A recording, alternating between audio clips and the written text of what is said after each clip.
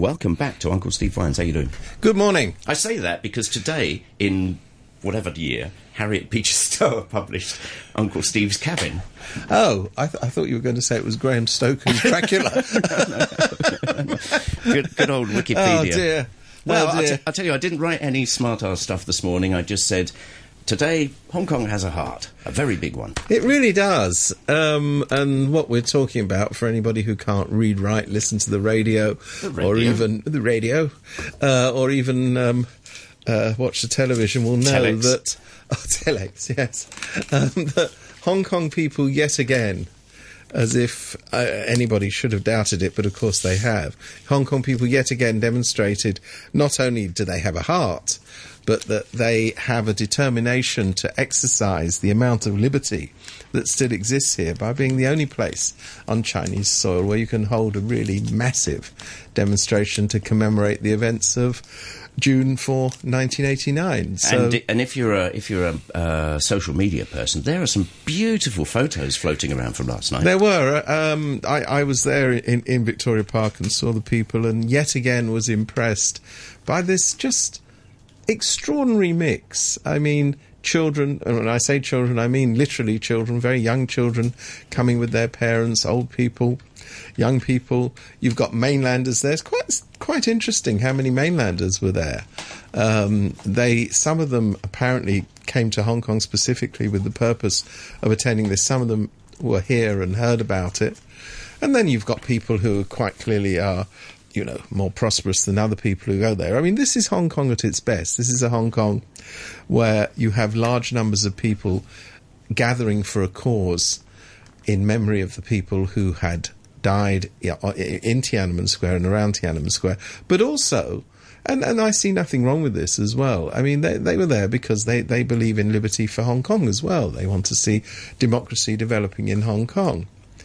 What is interesting, and I just mention this in parenthesis because it's so pathetic, it's almost unbelievable, but there you go. The organisers say that 180,000 people were there.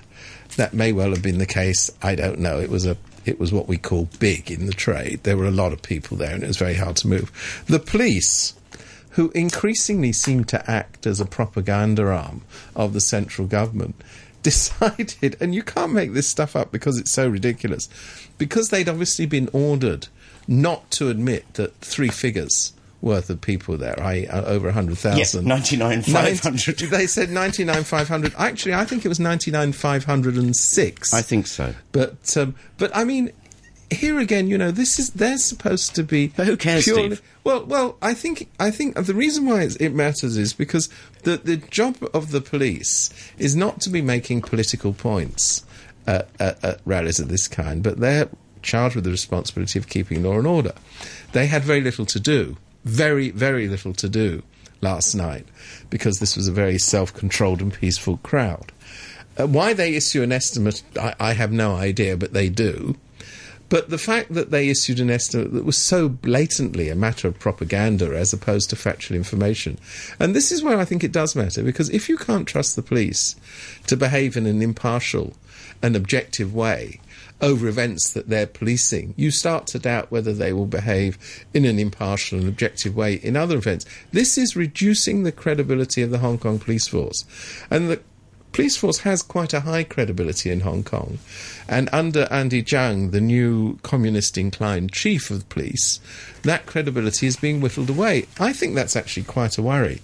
And I happen to know that it worries some serving policemen as well. Well, tell me this. I mean, I'm sure lots of people had their various ways of deciding who was there. I'm going to stick to who cares. It was great and it was massive. It was big, yeah. But the newsboys don't have to publish the cops' numbers. No, they don't. But I mean, it's part of the story. I think it's part of the story. I'm always a bit suspicious of shooting the messenger on these things.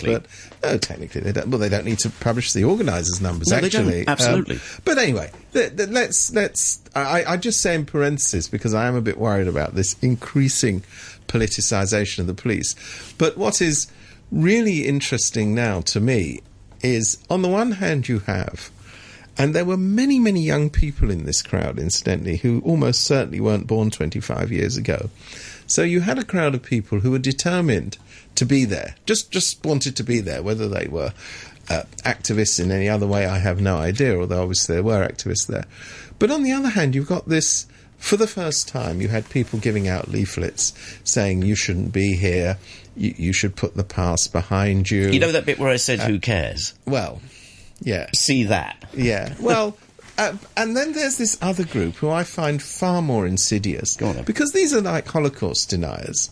These are like people so way on the wrong side of history that they're out in an ocean all of their own, and if they have a conscience, they should really look to it. You know, they're now down to quibbling over whether the deaths actually occurred in the middle of the square I don't get that. or in the avenues around it. You know, as if this matters. Although... the fact of the matter is people were definitely killed in the square. That's not, you know, I mean, it's stupid to have that argument. Then there's the implication, and this is the sort of ghastly thing you hear when people talk about rape, is, oh, well, nobody really gets raped if they didn't ask for it. I mean, that's sort of skin-crawlingly vile to my way of thinking.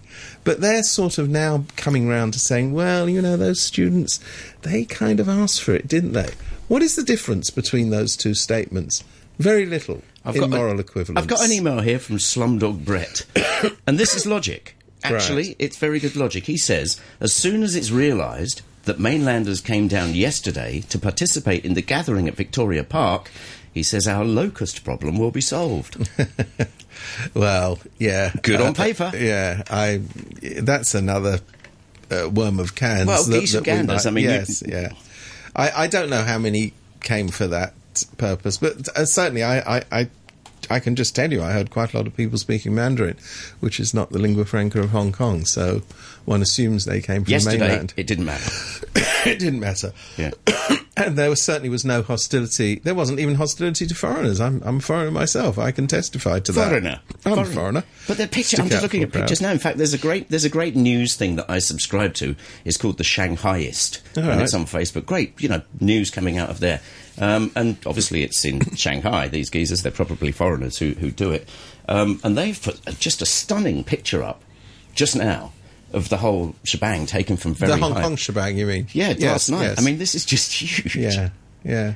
But I was just going to say one other thing. The other argument that these lowlifes who are trying to somehow say that, you know, 1989 shouldn't be of anybody's concern in Hong Kong. These lowlifes are now arguing, oh, goodness me, we should put the past behind us. Hong Kong's got to look forward. But, you know, there's that old thing, and I just repeat it because I'm sure many listeners know it, you know, that any country that can't deal with its past is incapable of dealing with its future. Yeah. And I do strongly believe that. I mean, one of the reasons why, although I have emotional problems with Germany in the Nazi period, but one of the reasons why I think Germany managed to recover so remarkably from the Second World War, from its terrible, terrible Nazi past, was that it was squarely confronted in Germany, and people understood that you can't simply say, oh, well, it's 1946, we're not going to deal with this. They just didn't do that. And they were right not to do that. I mean, you know, that amazing image among many of Willy Brandt, who was then the Chancellor, kneeling before the wall of the Warsaw Ghetto, clearly racked with emotion. And he, of course, was somebody who was an anti-Nazi during the Nazi period, but he was taking on the state's responsibility for what had happened. And people in Germany regarded Brandt as a great leader, which I believe he was. And successive leaders of Germany, there has not been a leader of Germany who says, oh, the way to deal with our Nazi past is to forget it and just look to the future. They all say, no, we have to confront this squarely. And, of course, we have to look to the future, as though these two things are incompatible, that you deal with the past and you deal with the future. This is just a piece of nonsense. I don't know what these bozos stand to gain in Hong Kong, but anyway, you get your nutters everywhere. You do know what they stand to gain, because they're the usual brown nosers who think that the glorious future awaits them by saying all these things that please the comrades. Isn't history full of people who've tried to toady up to a certain party, and then when that certain party becomes powerful, they just get the flick, these toadies? Well, you know what happens to filth, don't you? Absolutely. I really do. I mean, these brown noses are somewhere below. Not brown shirts, brown noses. Brown noses. Well, they don't wear brown shirts. I don't know what colour shirts they wear. But they're somewhere down there on the ground with the muck that you sweep away into a gutter. It points to a couple of issues here. I mean, as I say, you get your nutters everywhere around the world. Hong Kong has its nutters too. The big issue it points to here is, of course, the issue between Japan and China. Now, Japan, you must apologise for this, that and the other. And then people will say, well, no, once you address what you've done to your own people first, i.e. China. So this goes round and round and round. Well, and it's interesting you bring up Japan, because Japan has not faced as squarely as Germany has the war atrocities that were committed by by Japan as part of the Axis powers in the Second World War, and before, incidentally, particularly in China. I mean, China repeatedly talks about the rape of Nanjing and all of these things. Well, I don't see a problem with that. These events happened, and they were terrible. Horrible, yeah. And China should rightly raise them.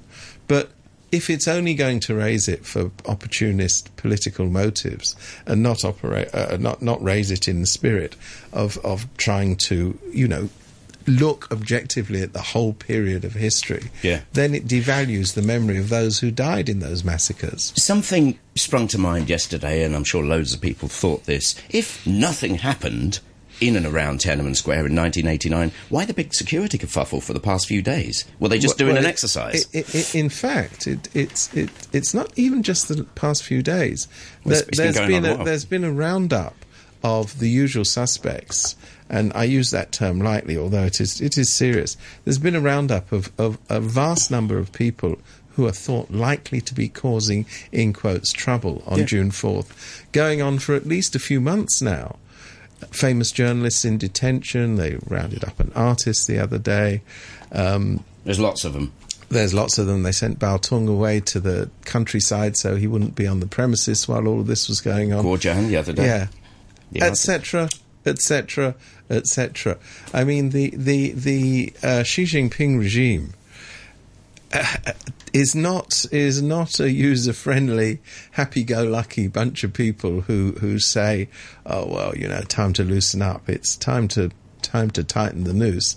This current government in Beijing seems to me to be one of the most hardline governments we've seen since the Tiananmen period, and that's something. People have this.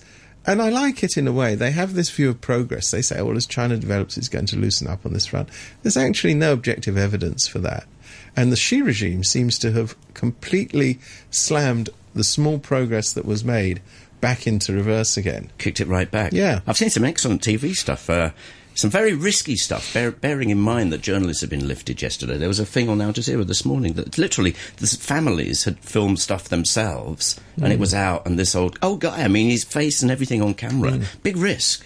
It's an enormous risk. I mean, you've got to hand it to those people, haven't you? Well, yeah, you certainly. And the poor woman still got her ex-son's tunic and something, and the guy said, "It's not so-and-so I hate, it's Deng Xiaoping."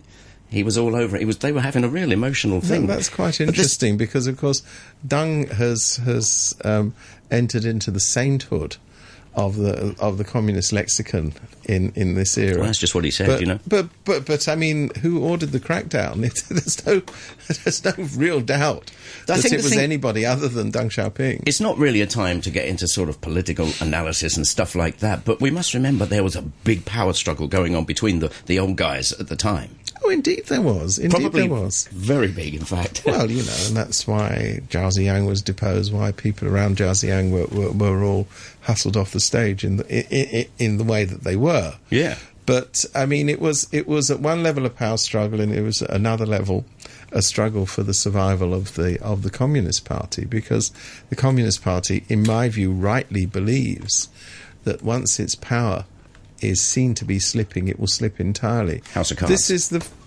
the fate of all authoritarian regimes. They can't allow big slippages in power. They're either there or they're not. They're not like democratic governments that can be relaxed and say, okay, we've lost an election, we'll come back tomorrow. Dictatorships don't come back tomorrow. They're either in power or they're out of power. And once they're out of power, they do not come back. this is almost the golden rule of how authoritarian government works. I wonder how long before the Chinese government starts to think that it might be wading through treacle on this issue. I mean, the news coverage was... I had fun all day long going all over the place. It's immense and very clear news coverage from many, many bodies. But not in China. Well, yeah. Well, that's the point. Not in China. I mean, you know, they still have the media largely under control. There's chinks in the armour in social media, but on the whole, most people in China would be unaware of what happened in Hong Kong last night. Most people would be unaware of the fact that all these statements have come out from a variety of people criticising the crackdown. So, you know, from their point of view, things are fine. We'll be back after the news. If you want to get in touch, any comments at all, it's Morning Brew at rthk.hk, or write any comment you want on our Morning Brew Facebook page. We'll be back in a few minutes. Still in with Steve Vines. I want to turn to something that was all over social media last week, and it's quite interesting, and you see what you make of this. There's a story going around, are textbooks in Hong Kong teaching discrimination? Now, there's a picture of said textbook here, and there's a picture of different looking people with a bubble next to them. I am British. I am an English teacher. Number 2, I am Filipino. I am a domestic helper in Hong Kong.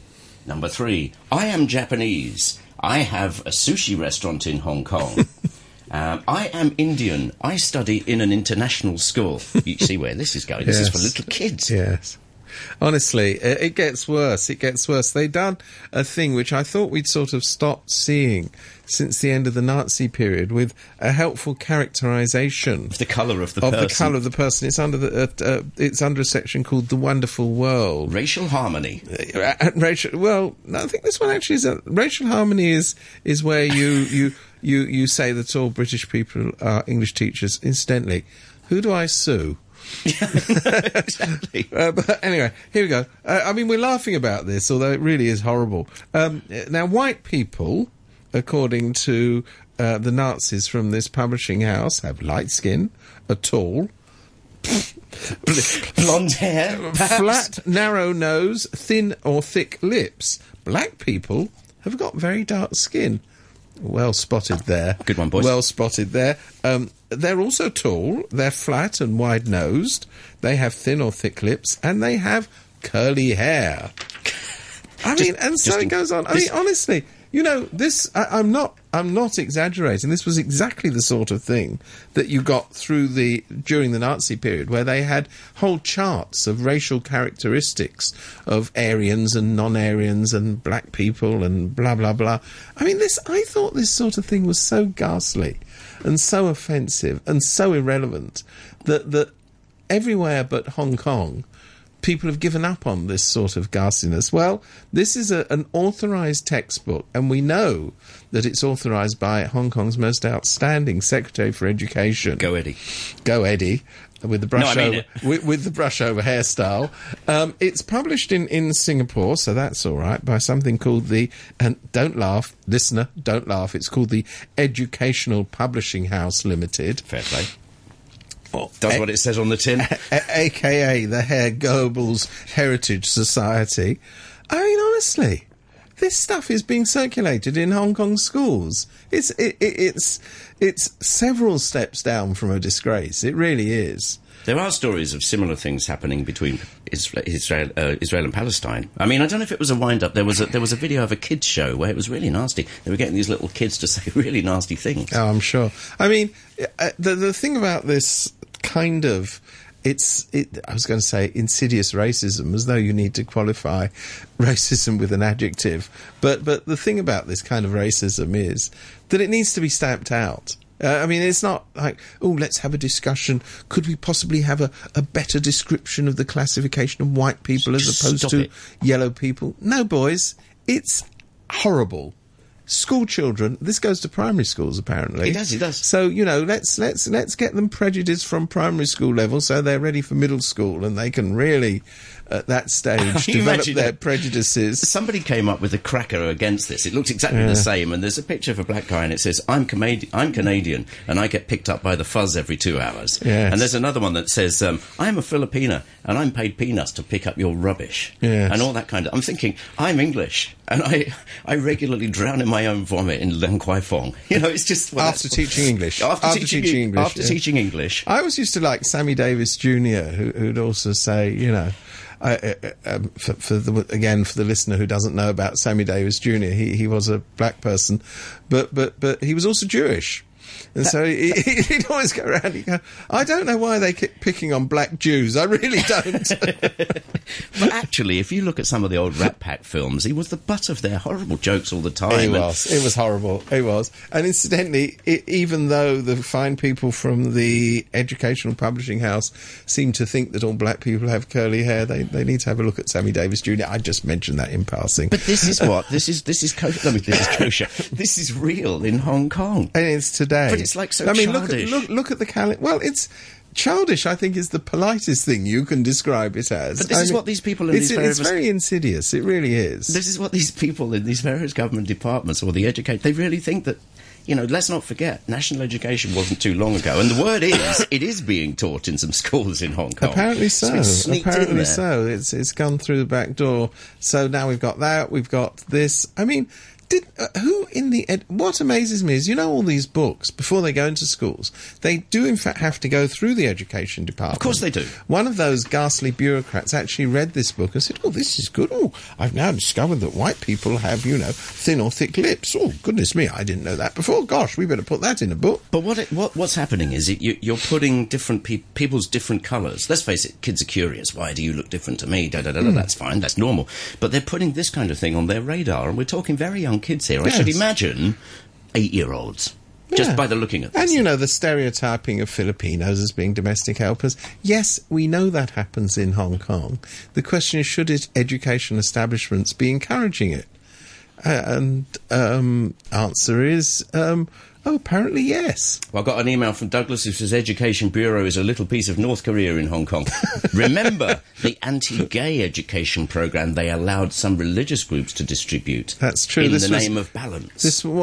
Something called Truth and Light. Well, it's not just those guys. It's other people who think somehow that if you're gay, you need fixing. Incidentally, do you know the latest thing, which I just got an email about yesterday, which is almost mind-boggling. The Brits, because Britain has authorised same-sex marriages, they used to...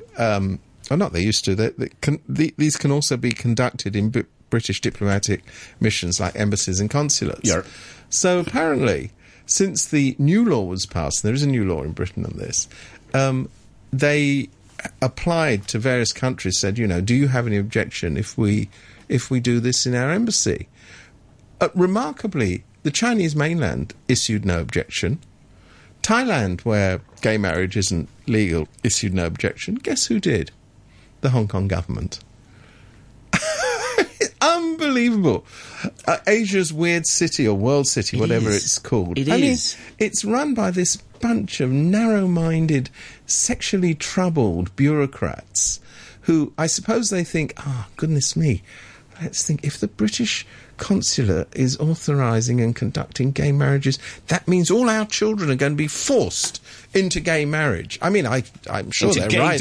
They will be forced to go to the British consulate and marry their classmates. I mean, who are these people? It's what Neanderthal age do they come from? Well, let's not forget today we started off by talking about how level-headed Hong Kong is, and we've got to this. But we're talking about the officials. I don't want to smear the whole of the population. I wonder what there's probably a lot of opera attendances and concert attendances last night. They were very busy praying, I'm sure.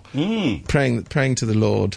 And it is interesting, incidentally, and, I'm not a person of prejudice, but it is interesting that the upper echelons of the Hong Kong civil service is peculiarly populated by God-botherers.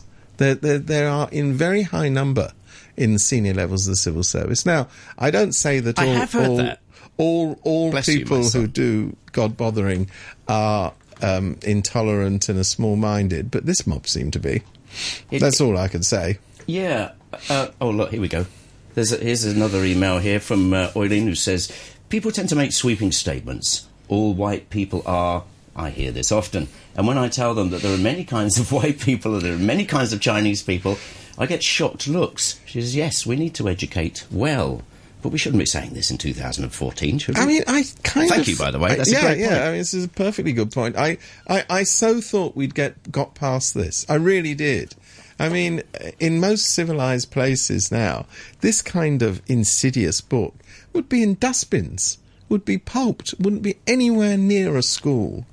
What is it about Hong Kong that the bureaucracy is wedded to this kind of thing, and in ways that are actually quite worrying, because it reflects their thinking. You know, they didn't write the books, but they sanctioned them for distribution in schools. This was published in Singapore, wasn't it? Is that significant? Or? Yes, I wonder about that. You know, those people who hold Singapore... I don't know from the material that we've got here in the studio whether, in fact, these books are circulated in Singapore. The company happens to be a Singaporean company. I think in Singapore, where race is an even more sensitive issue because of the big divide between Malays and Chinese, I would be quite surprised, but not totally surprised, to learn that this book was circulating there. What this seems to point to is there's a whole lot going on in local schools that we just don't know about.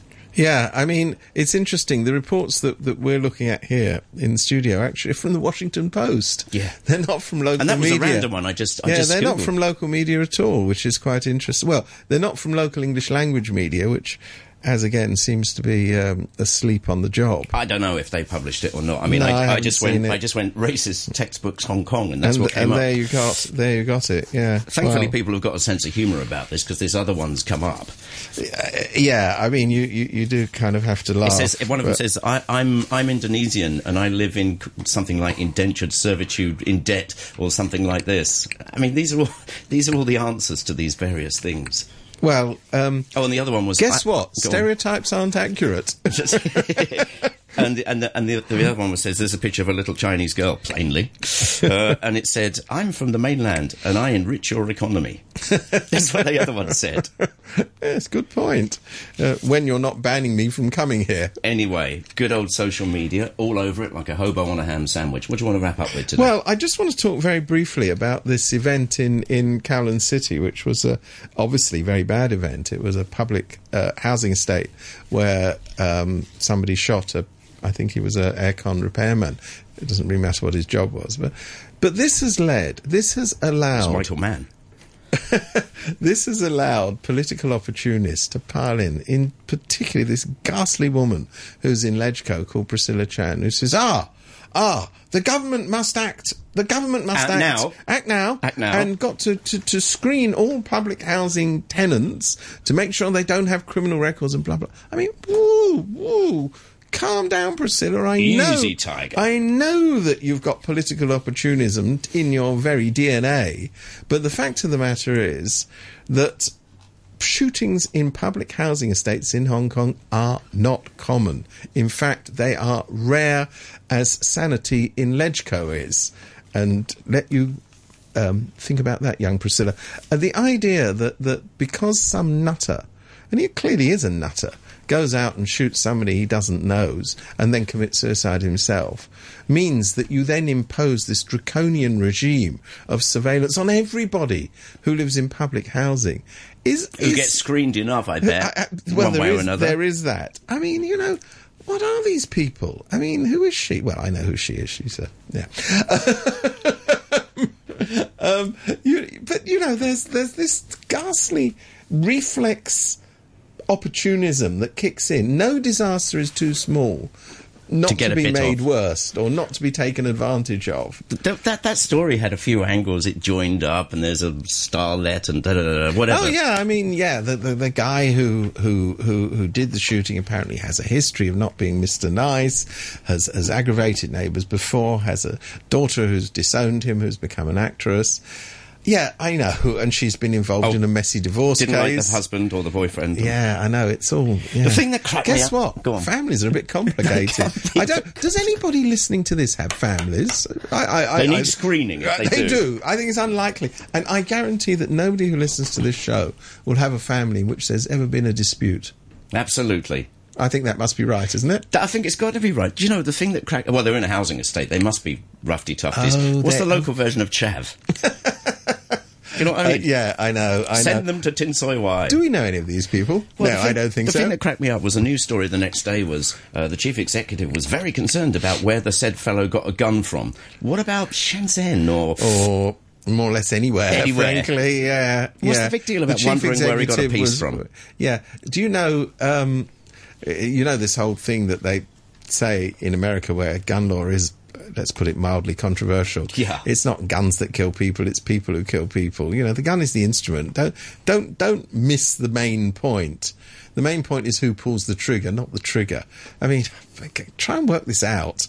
It's not complicated. It'd be nice if the trigger wasn't there to be pulled. It would be much better if the trigger wasn't there. I do understand that. Unfortunately, we don't live in a society like the United States where guns are more or less freely available. Well, but I'm kind of happy about that. And also, we don't live in a society where these kind of events are commonplace, thankfully. So let's not get overexcited over what seems to me to be a very bad, but unfortunately one-off event. I don't understand what the big deal about, where did he get the gun from? I mean, Hong Kong, it's not it's not Toy Town. Well, sometimes. Yeah. But, if you want to buy a firearm badly enough, you can get one. You can. And actually, that's everywhere, It's not just in Hong Kong. Yeah. People who are determined to go out and buy firearms tend to be able to do so. I think the difference is how much you have to pay. It highly likely wasn't from China this time, because if it was a Chinese .38, the bullet would have bounced off his nose and ricocheted on the wall. I don't know where the weapon came from. I assume it wasn't from Park and Shop. I'm going to be kind.